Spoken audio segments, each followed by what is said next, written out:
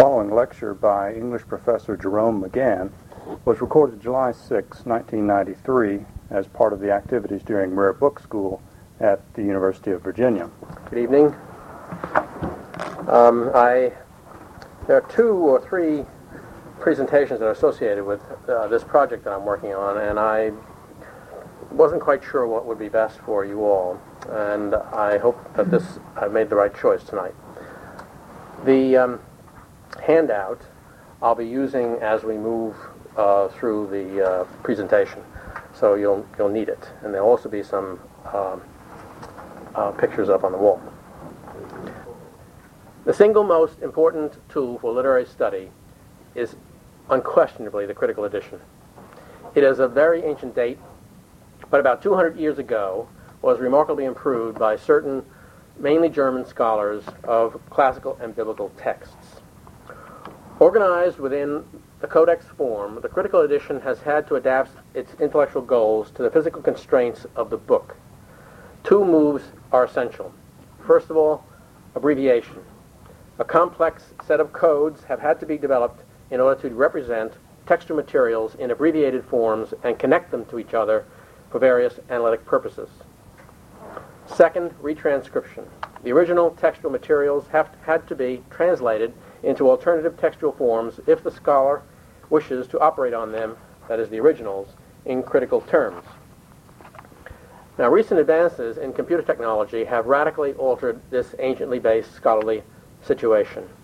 It is now possible to redesign this basic tool of literary and historical studies, the critical edition, within computerized environments that are not subject to the limits of the codex or book form. The Rossetti Archive is being developed as a model for the design of this new tool. Precisely because the archive is not itself a book, it is able to establish itself in a position that theoretically supervenes the textual and bookish materials it wishes to study. This supervention has never existed before. Computers, of course, have been used in scholarly editing in recent years with notable success. Properly structured, such editions greatly facilitate textual search and analysis operations, and they can also improve editorial accuracy. Furthermore, if the edition is organized as a hypertext, many other traditional editorial functions can be performed with vastly increased speed and flexibility. The Rossetti Archive designs a model for scholarly editing that exploits the powers of electronic textuality. It is, on the one hand, a general model for computerized editing and data management, and on the other, an edition, or really better called an archive, of Rossetti's imaginative works, prose and poetry, painting and drawings, and original translations. The archive proposes a complete edition or archive of all the writings and pictures of the late 19th century English poet and painter Dante Gabriel Rossetti. He's been chosen for this project, partly because of his great cultural importance in 2 media, partly because no scholarly edition, no critical edition of his works has ever been done, and partly because his works lend themselves perfectly to the development of the editorial model envisioned here. The surviving documents are rich and numerous. The materials are very complex. Most important, close interactive relations exist between the various works in the 2 broad media that Rossetti used, that is, textual and visual.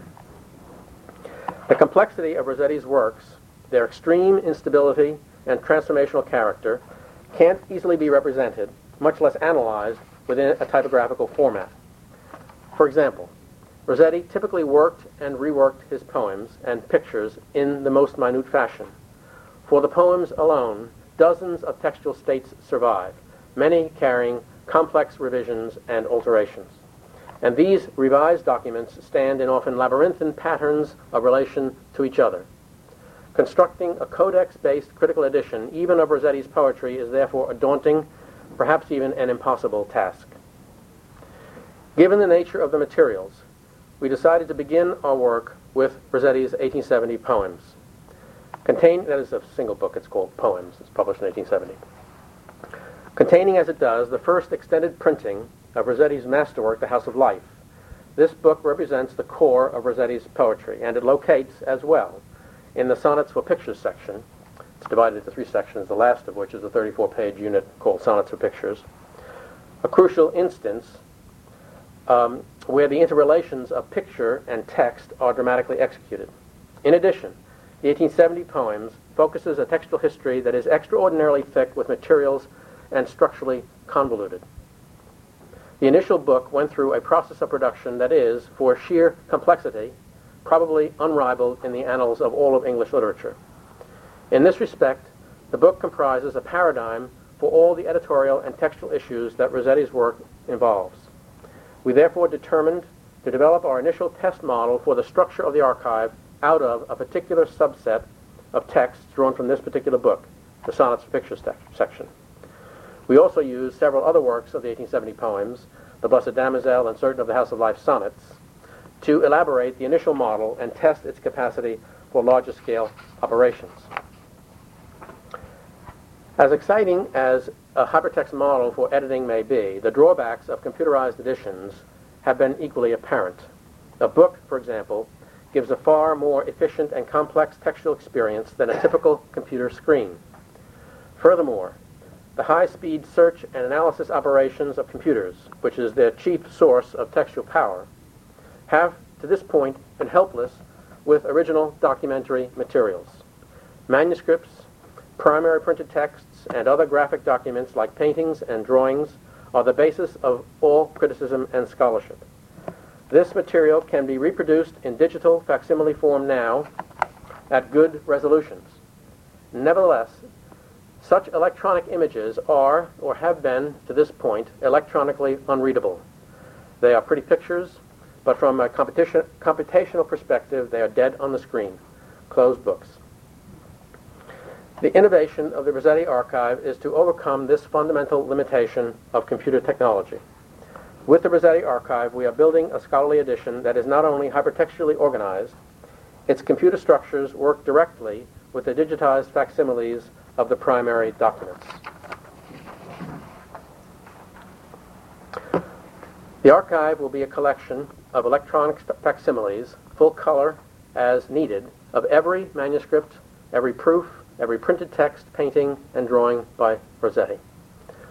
All of these materials, about 15,000 digital images in the initial phase of the project, will be hypertextually connected to each other and to a related set of critical materials, notes, and commentaries. This is a typical example of a document in the archive. You will have to forgive the images here that are going to be thrown up on the screen. Actually, the same set of images that I'm going to be putting up on the screen here, I'm putting them here because we're going to have some color images, and I was hoping that you'd be able to get a good sense of the color. As it turns out, the color stinks. So, but these images that you'll see on the screen are all in that packet that I've supplied for you, and we'll be talking about them as well. And the whole structure will be open to full electronic search and analysis. It's a research tool that integrates critical editing, facsimile editing, and electronic editing in a single network of scholarly operations. The project therefore fulfills what Peter Robinson of the Oxford Text Center, in his essay Refining Critical Editions, called for. One can now conceive an electronic edition in which the texts are linked both to manuscript images and transcriptions, and to dictionaries, concordances, and indices by links that fashion themselves anew according to one's need. As Robinson goes on to say, however, although there has been much talk about these kinds of editions, as yet no such edition has actually appeared or been begun. The conception described by Rossetti will be realized in the Rossetti Archive. The principal hindrance to the construction of such a scholarly model lies in the electronic digitized images, which, as I've already noted, to this point have not been able to be read electronically. If original documentary materials are presented in the hypertext, for example, in Landau's Dickens Web, developed up at Brown, or in the electronic edition of Thoreau's Walden, which is under development right now in California, these materials are either translated out of their original archival state into machine-readable forms, or they appear on the computer screen as simple, non-readable images. The user may be allowed to see various original documents. The electronic facsimiles can be called up, but these materials exist in the network as illustrations to a textual center of interest that is not the archive of original facsimile documents, but a machine-readable equivalent. In this respect, these projects follow the pattern established by earlier editors who translate original documents into modernized typographical equivalents. As with computerized editions, these critical editions either alter and manipulate the original documents for various analytic purposes, or they use their facsimiles as illustrations within the otherwise interactive electronic environment. What I have in mind here is any critical edition that you might pick up where you have the reading text, below the reading text, the complex apparatus, and then various other editorial materials scattered around the book in one way or another and connected in one way or another by systems often quite elaborate and often even almost unreadable systems of code to manipulate and put these various materials together. In the present case, we'll be storing digital images of all Rossetti's manuscripts, proofs, and original editions, excluding the letters, for reasons I won't go into right now, as well as his paintings and drawings, plus images of any related materials by other writers and artists for study as facsimile graphic images, and the archive then integrates them for, first of all, complete electronic search and analysis, and secondly, a complex hypertextual organization that connects the documents to each other and to a large body of other related documents.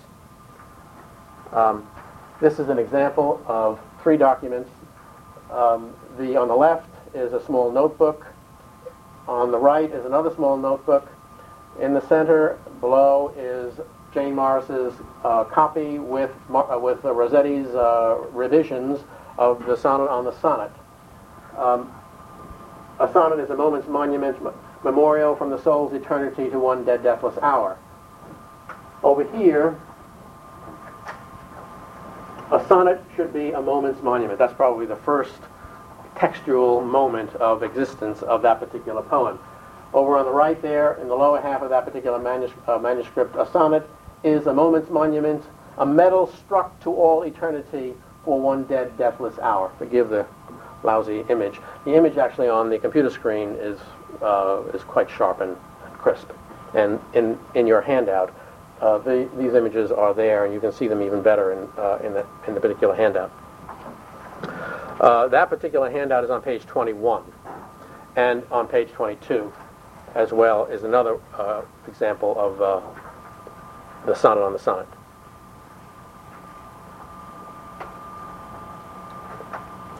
In addition to these kinds of documents, there'll be a large body of other related documents, contemporary, historical, literary, and artistic materials, subsequent scholarly materials of various kinds, editorial commentaries and notes, and so forth. The Rossetti Archive thus develops a computerized model for studying texts whose original physical condition is an essential feature of their textuality.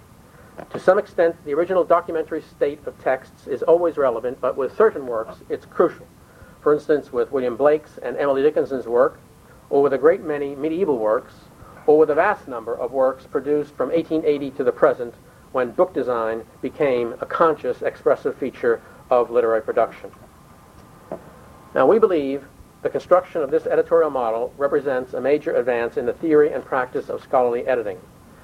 Synthesizing traditional editorial methods with computerized resources, it frees the scholar from many inhibiting limits of the codex form. For example, the need to focus on a single text or version, at the most parallel, and the need to work with complex systems of coding and abbreviation when relating multiple versions of texts.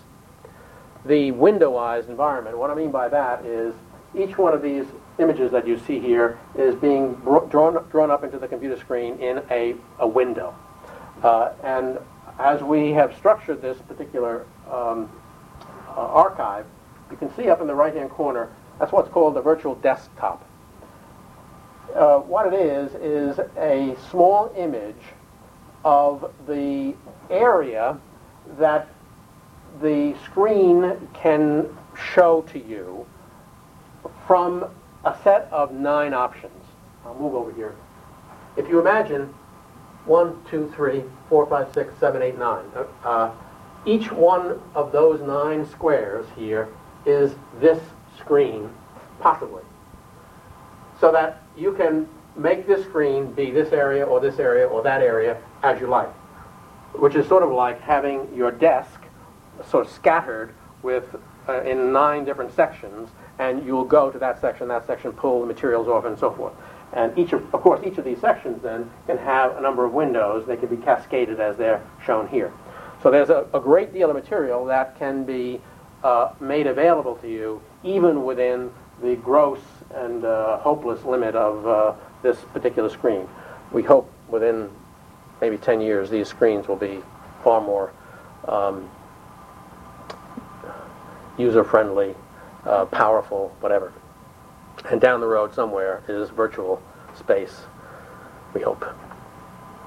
In addition, the formal electronic organization of the Rossetti Archive has been so conceived that when virtual reading spaces are developed for regular use, the Rossetti Archive will be transportable to those environments. Now I'm going to get into the design of the system, and I hope I'm able to keep everyone awake here, and I hope I can keep my narrative clear. It was apparent from the beginning of the development of the Rossetti Archive that we did not want to commit ourselves to a particular hypertext system.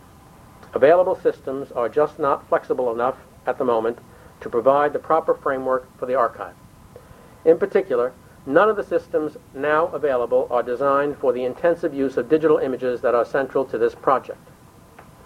So our initial goals were, first, to gather a significant body of materials in electronic form, and second, to develop a rigorous structure for organizing and classifying these materials. We then use or develop tools in a so-called X-Windows environment, that's a Unix system, to add access functions to the archive, ultimately leading to an integrated modular system that implements the complete concept. A modular approach to the design of the system will allow us to exploit existing academic and commercial software tools wherever possible, and to concentrate our efforts on developing specialized tools that will extend scholarly opportunities into new area, and I'll be talking about one of those today. Obsolescence becomes a much more manageable problem in a modular system, as any piece of the system can be replaced without disrupting the whole effort.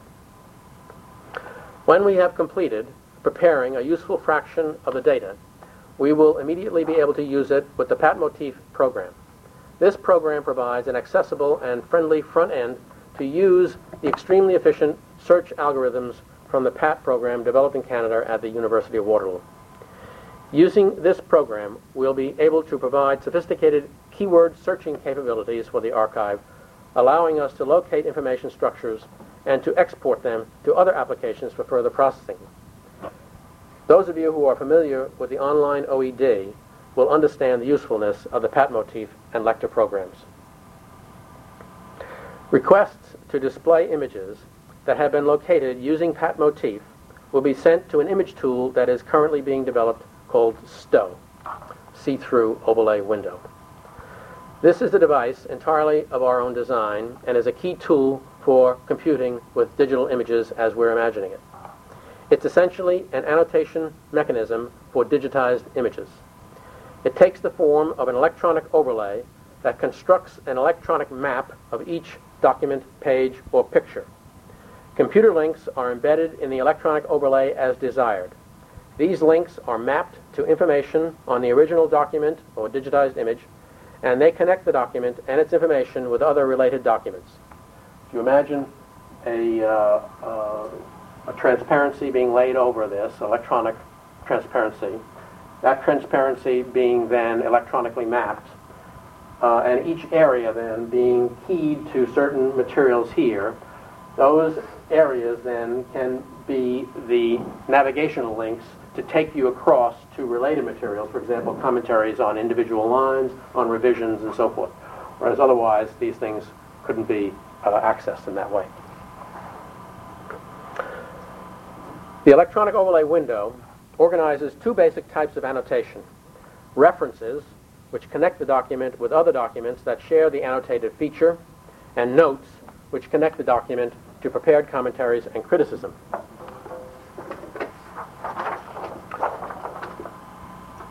So you can imagine an annotated overlay with this. These are three texts of the Blessed Damozel. There's the 1856 text in the middle, the 1850 text over there, and this is the only surviving manuscript. Forgive, once again, this horrible image. All these three documents there's another relational system that I'll talk about in a minute, SGML markup. But right now, what I want you to imagine is that an overlay would be able to be laid over these documents here, each one, and the common features of them will be linked from one to the other through the links that are embedded in the overlays. So it displays a high-resolution digital image and allows the user to shrink and enlarge the image, to zoom in on details and display images side by side on the screen. More importantly, so that what I could do here, for example, is cut out this particular image here, throw away these two or set them in the background, and then just blow up this particular area here if I want to look at the initial here or any of the particular features, or any area of this could be made the primary object of attention, and then the annotations of that are connected to that primary area of the material can be set in motion, and we can navigate across to other related materials. Let me give you an example. Right here is what we're looking at is a blown-up image of the 1856 Blessed Damozel, the 1850 Blessed Damozel text. The one on the right that you saw just previously. And what we have here in the background is a SGML marked copy of exactly that text there, Blessed Damozel 1850 text. This, by the way, is invisible, and I'll be talking about how that operates in a moment.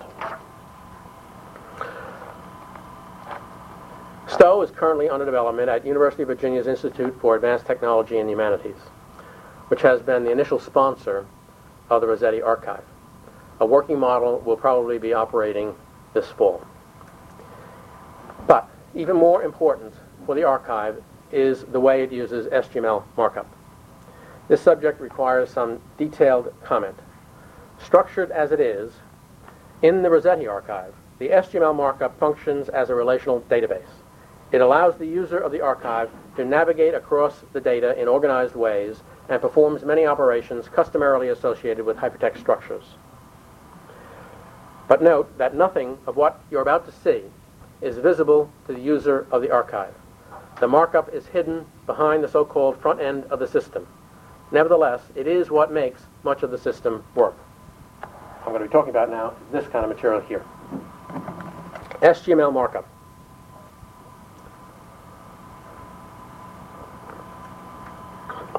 SGML is the acronym for Standard Generalized Markup Language.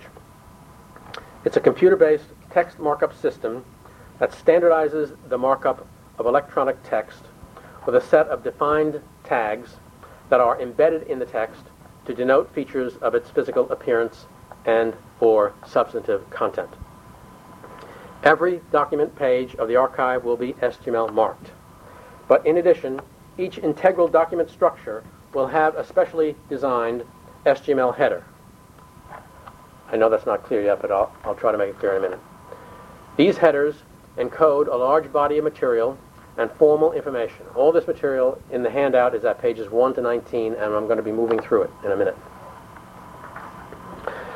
They not only permit search and analysis of the archive's documents by the index of header categories, they establish a mechanism for connecting various documents to each other and for other kinds of study. 4 templates for these SGML headers have been designed and built in the initial year of the project, which is this past academic year.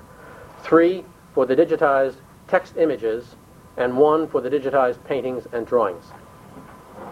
Examples of each will help to explain how the SGML markup functions in the archive's organization. In this case, the 4 examples I shall give all relate to the Blessed Damozel, which is the title of both a poem and a related picture by Dante Gabriel Rossetti. You might as well see the gorgeous damozel while we're talking about her. Except this terrible picture of her. These are three different pictures of, this is the Fogg Museum oil painting in some grotesque. It's reversed. You've reversed it. Oh, so it is. Color is dreadful.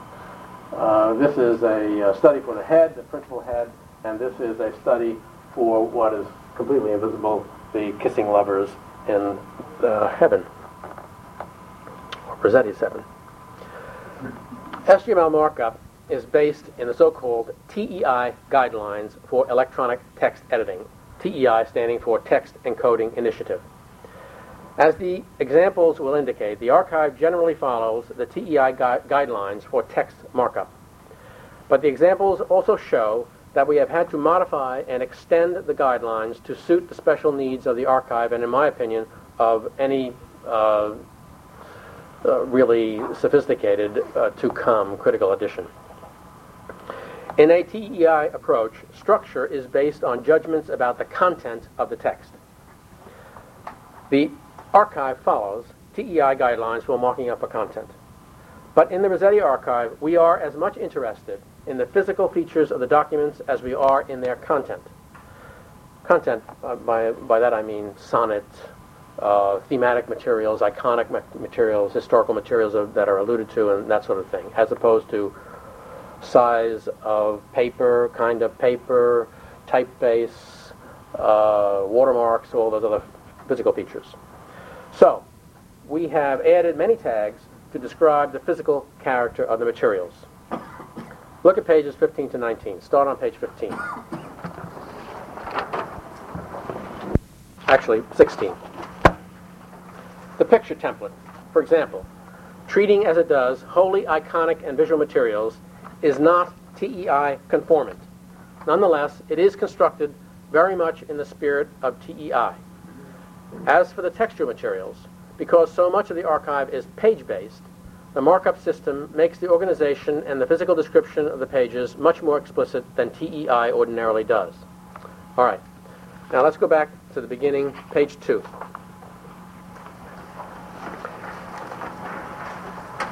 What we're going to start with are samples of 4 marked up SGML templates for the archive in this order. A work template, or what we call a RAW, R-A-W, that is Rossetti Archive Work. 2 document templates, or what we call RADs, R-A-D, Rossetti Archive Documents, and a picture template, or what we call a RAP, that is a Rossetti Archive Picture. 2 RADs, these are necessary for editing purposes. These electronic words. 2 RADs are included here, and I'll be getting to them in a moment, in order to illustrate the markup of a printed document on one hand and of a manuscript on the other, and they're quite different. These templates, all 4 of them, are the editing structures we built out of the archive's set of DTDs, or what I call document type definitions. You don't have to know about this, at least now. The templates allow us to mark up the archive's materials for certain basic kinds of computerized search and analysis. Also included here are facsimiles taken from the computer screen at the back of the material that I've handed out of the text and pictorial documents connected with the markups that are provided for. So, I'm going to explicate these templates. To facilitate this process, they've been hand-marked by me to call attention to specific tags that reveal some of the power of the SGML marking system for the purposes of building a critical edition. So first, the RAW template, pages 2 to 6. This is the SGML template for Rossetti's famous ballad, The Blessed Damozel. A RAW, I want you to pay attention a bit to this, is defined in the archive as the most general conceptual form of a particular textual work by Rossetti. It is, in other words, the conceptual totality of all the particular documentary states that share the identity named The Blessed Damozel in the archive. So that those 3 texts of The Blessed Damozel that you saw a moment ago are individual documents, but if you conceptualize them all as a single thing, they are all part of what we are calling the work, or in this particular case, the raw for the Rossetti, for the Blessed Damozel. The raw is the place, therefore, for holding commentaries, references, annotations that apply to all the documentary states of a particular work, irrespective, as opposed to the templates that will hold these exactly the same kinds of, structurally, the same kinds of materials for particular documents. Now, this raw is headed with a tagline identifying the work code of the work, here 1-1847, the very first line. That work code is a key for establishing linkages between the work named the Blessed Damozel and the other documents and structures in the archive. Now, just for your, in case you haven't seen this sort of thing before, each angle bracketed unit marks a defined field or tagged item.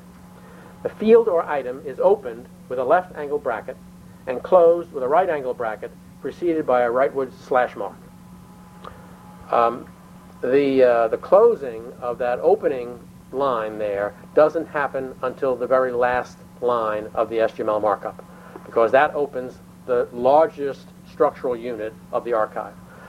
The raw header does not get closed until much later.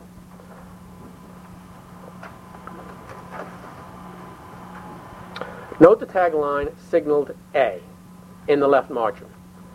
This tag, that is to say, left angle bracket DGR picture, S244 DGR picture. This tag is a key for linking 1-1847, that is to say, the work code for this particular work, including all of its subsidiary materials, for example, the two RAD, or the two documents that we'll be looking at in a moment below, which are differently coded, with a DGR picture keyed S244, which references the Fogg Museum's oil painting of the Blessed Damozel. This picture is the wrap that we're going to be looking at in a moment. When these linkages are made, one can travel from one set of documents and materials to another and study them together. Here, for example, this linking key would permit one to see the Fogg Museum picture as one is also looking at a particular text of the ballad, and or to see at the same time related critical or editorial materials that are associated with the Fogg picture, or with the textual materials. Now, pages 2 and 3. Note the large unmarked field source, signaled here B at the beginning, in the margin. I say unmarked because if you look at that long section there, you will see a lot of tagged fields and zero substantive information in the fields. The field here is unmarked because the archive defines source in a particular way. For an example of a source field, we'll look at the wrap below in a moment. That is to say, the archive defines a source as a particular work, whether text, painting, historical event, or whatever. But it must be quite specific and particular. If it isn't, it doesn't get marked up in the source field. And in this case, because the sources of the ballad are more loose and various, the matter of sources is handled in the discursive field named commentaries. And for that, see the tagline signals C, beginning at the bottom of page 3 and running on to page 5, where you'll see an awful lot of materials related to sources. Now see the field line notes signaled at the beginning D on page 5. This is in two large sections. Textual notes, here signaled E, and glosses signaled F on page 6. Okay? These traditional editorial materials are keyed to a basis text, which is here signaled with the sign G. You see this G on page 5? That is the basis text, basis ID 1-1881, first edition, which basically is telling us that the basis text for these kinds of analyses is going to be the 1881 edition of the poems, the first edition of the 1881 edition. The raw is the place where the archive puts its editorial notes that analyze general textual variations as well as traditional kinds of glosses.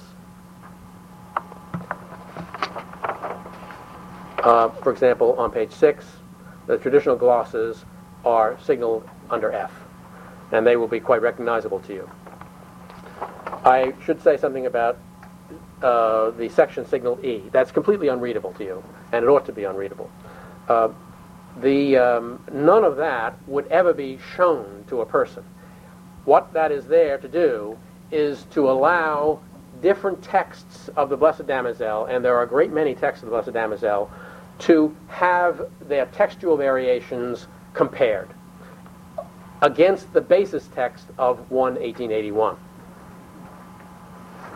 One final thing to note on this raw. See the area on page 4 signaled H in the right. Here are given several other of the archive's work codes for Rossetti's translations from Italian poets. You'll see there 3D/1861 or 165D/1861 or 184D/1861. These work codes are once again keys for connecting the materials of the Blessed Damozel with other related materials in the archive. Those work codes key one to their respective RAWs, as well as to all the related RADs that are conceptualized in the general RAW. That is to say, each one of these work codes here opens up to a field, a whole set of related RAWs, RADs, and RAPs, including all of the information that is available through the gateways that are embedded in each one of those things. So you can see what starts to build up here is a vast network of potentially interrelated materials. Okay, let's go to the RAD. Am I being followed? I'm not sure. Everything all right? Okay. The RAD templates. RAD coded.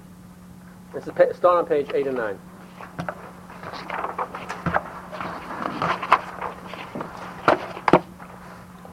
RAD coded 1/1847_56 EDN.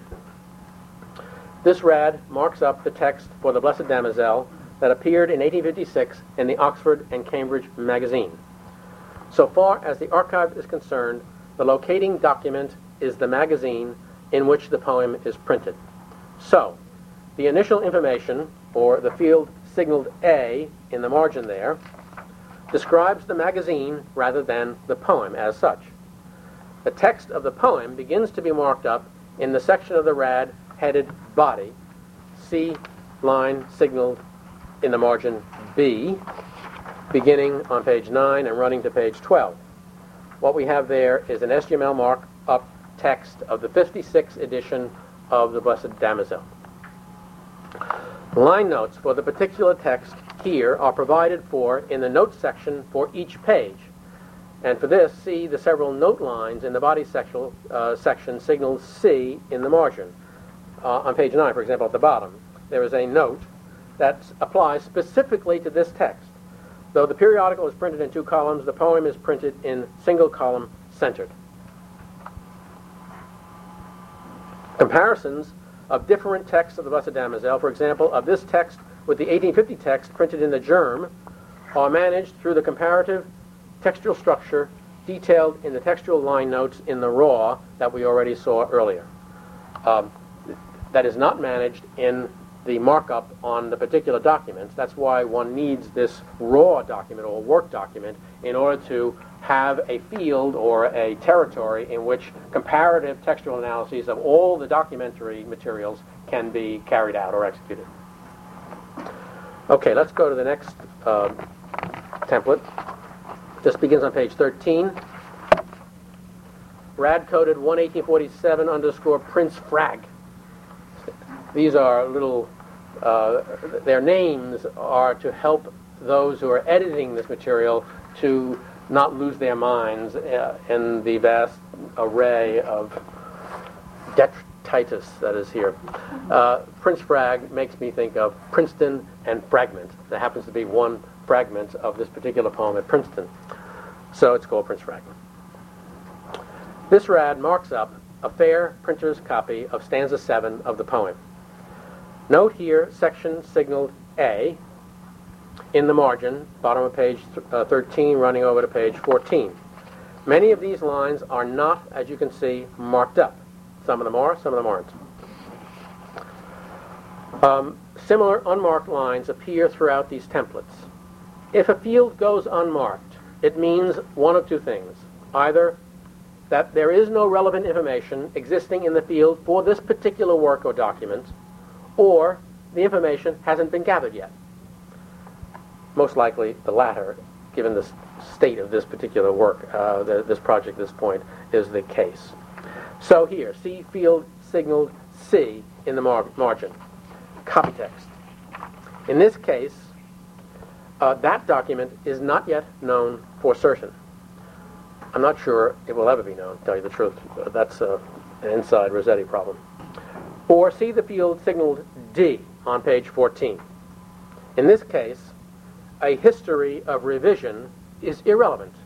The field signaled B on page 14 gives a searchable electronic text of the manuscript, as well as certain other types of tagged information about this particular text. All right, now let's go on to the wrap template. Page 16. A distinct wrap is prepared for every picture. In the case of the Blessed Damozel, for instance, 2 different oil paintings survive, and there is a large body of other pictures, some finished paintings, some finished drawings, some studies of various kinds. All share the same basic code number of the chief painting of the group as defined in Virginia Surtees' catalog of Rossetti's pictures, in this case S244. Suffixes are added for the other pictures. For example, the painting known as Sancta Lilias, which is in the Virginia Museum of Fine Arts, is coded, in case you care, S244 CADD1.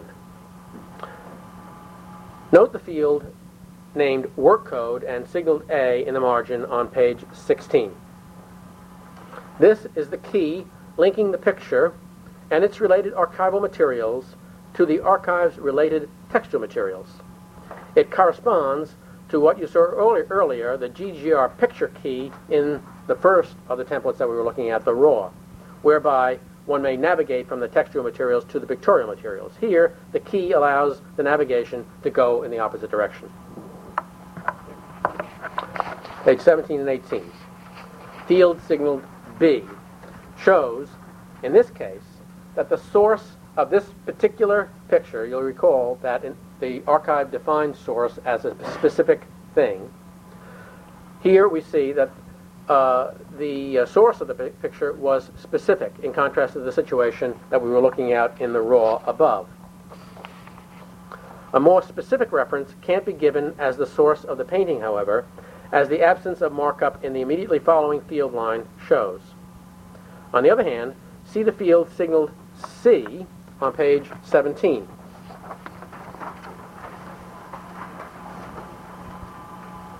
Where a specific text is known and given as the source of the 4 stanzas written on the frame of the painting. This particular painting has one of Rossetti's gorgeous proto Art Nouveau decorated frames. And he often wrote on these frames texts of the poems. So he wrote texts of the poems in the pictures themselves. This particular picture has a text of the poem, and that field marked C there gives the information about the source of that particular text. SGML markup operates in the archive but remains invisible to the user. What the user sees and works with are document facsimiles of all the archive's materials, plus standard reading texts that give various notes, commentaries, and other critical materials. For example,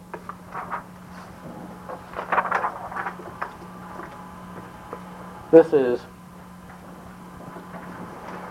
Lady Lilith, and what's hidden behind there in another window is material from an article by Virginia Allen, which is an extended commentary on this particular picture.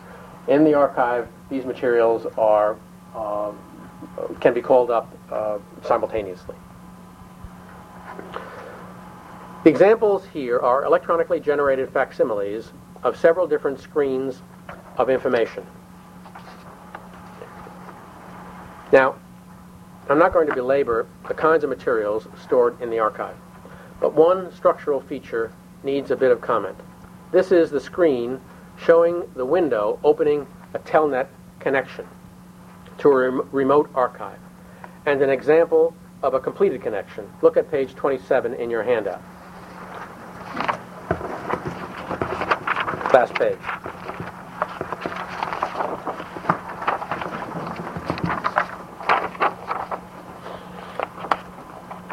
The window on the left is where you basically begin your movement through the telnet network in order to arrive at what you are looking at on the right, down below, that is to say, which is the top of the Troxel collection in the Princeton Library. The Troxel collection is probably the greatest single Rossetti collection in the world. That can be managed at the same time that you're using the archive. Similar windows will be available to put the reader in touch with important related electronic materials. For example, the online OED, the Bible, the works of Dante and Shakespeare, and so forth. So that when you get a gloss, for example, in the archive, say, in the Bust of Damozel, there are a number of specific allusions to Dante and other Stilnovisti poets. Typically, if you were using a critical edition in a book form, you'd go there and you would get a reference because the book really can't afford to give you more than that. But in the electronic archive, if you are linked, for example, to the complete works of Dante, what you would do is you would click on that, you'd get your gloss, it will give you the citation, and then you can go to another window and get the entirety of the text at the same time. So you're not held in check, as it were, by the book form.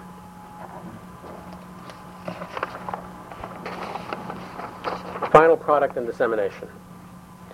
The archive is, on the one hand, a general model for computerized editing and data management, and on the other, an edition or archive of Rossetti's works. The model can be freely, in both senses, adopted and adapted by anyone, and we hope it will be. Throughout the course of the project, we'll continue to disseminate to all interested scholars information about the archive and its innovative approach to editing. At this point in time, no one knows exactly how such an edition should be disseminated. Because of the unusual character of the archive, a database of digitized images, the method of distributing the final product is deliberately being left undecided. A number of important problems, some technical and some legal, have yet to be clearly addressed by the institutions most concerned with this kind of work. Nonetheless, the importance and usefulness of the archive, as well as its accessibility to those who will benefit from it, are not in doubt. Until a precise determination has been made about disseminating the actual Rossetti materials, the archive will be treated as a research project. Proceeding in this way allows us to carry on with the development of the theoretical structure and the computer tools without having to deal immediately with the vexed issue of copyright. We have, anyway, several years of work to do before we have to come to a decision on these matters. We see this period as an opportunity rather than a problem. Better and cheaper storage and transfer mechanisms for digitized images will certainly be developed during the next few years, and the computers needed to run the archives programs will cost well under today's prices. Our workstations right now cost about $10,000. But as you know, prices on this kind of equipment drop precipitously every year. Actually, right now, if this archive were up and running, any 486 PC could access it and use it. What you need in order to edit it or construct it is something like an RS-6000 or a workstation, that kind. You need an expensive set of equipment to make it exist, but you don't need an expensive set of equipment even now to use it. Informed textual scholars tell me that they are certain that today's expensive workstations will soon be widely available, like RISC-6000s, at quite reasonable prices. Furthermore, these workstations will and are already being widely distributed in the libraries and research archives used by students and scholars all over.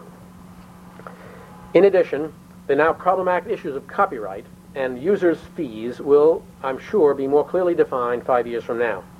Important projects involving electronic information and digitized graphic files are underway, and some are completed, like the Perseus project.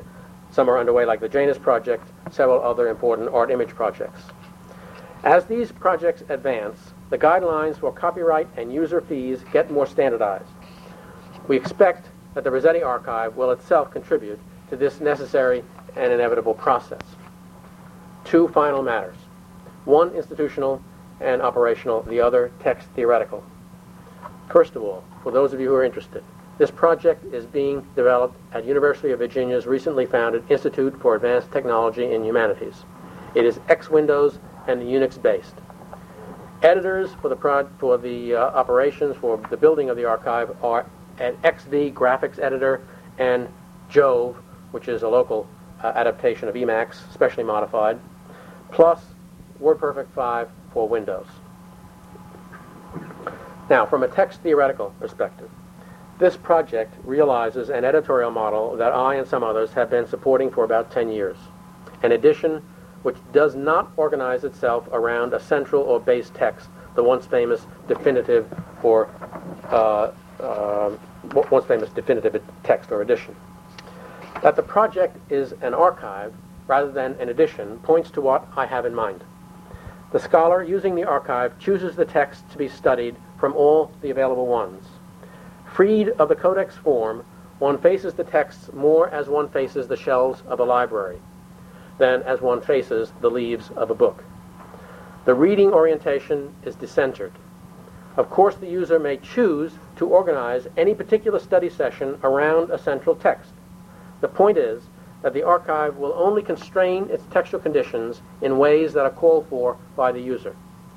Various structured operations are offered, and the materials have been filed and formally marked in particular ways. Nonetheless, the archive remains open to free search procedures chosen by the user, if always within the limits set by the original character of the materials themselves. The last thing I want to say is that the nature of this project is such that there's a sense in which, like a library and unlike a book, it is unfinishable.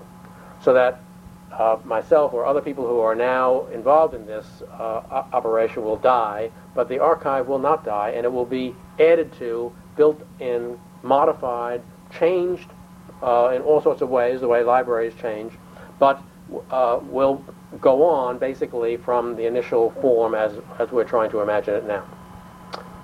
And that's it. Thank you.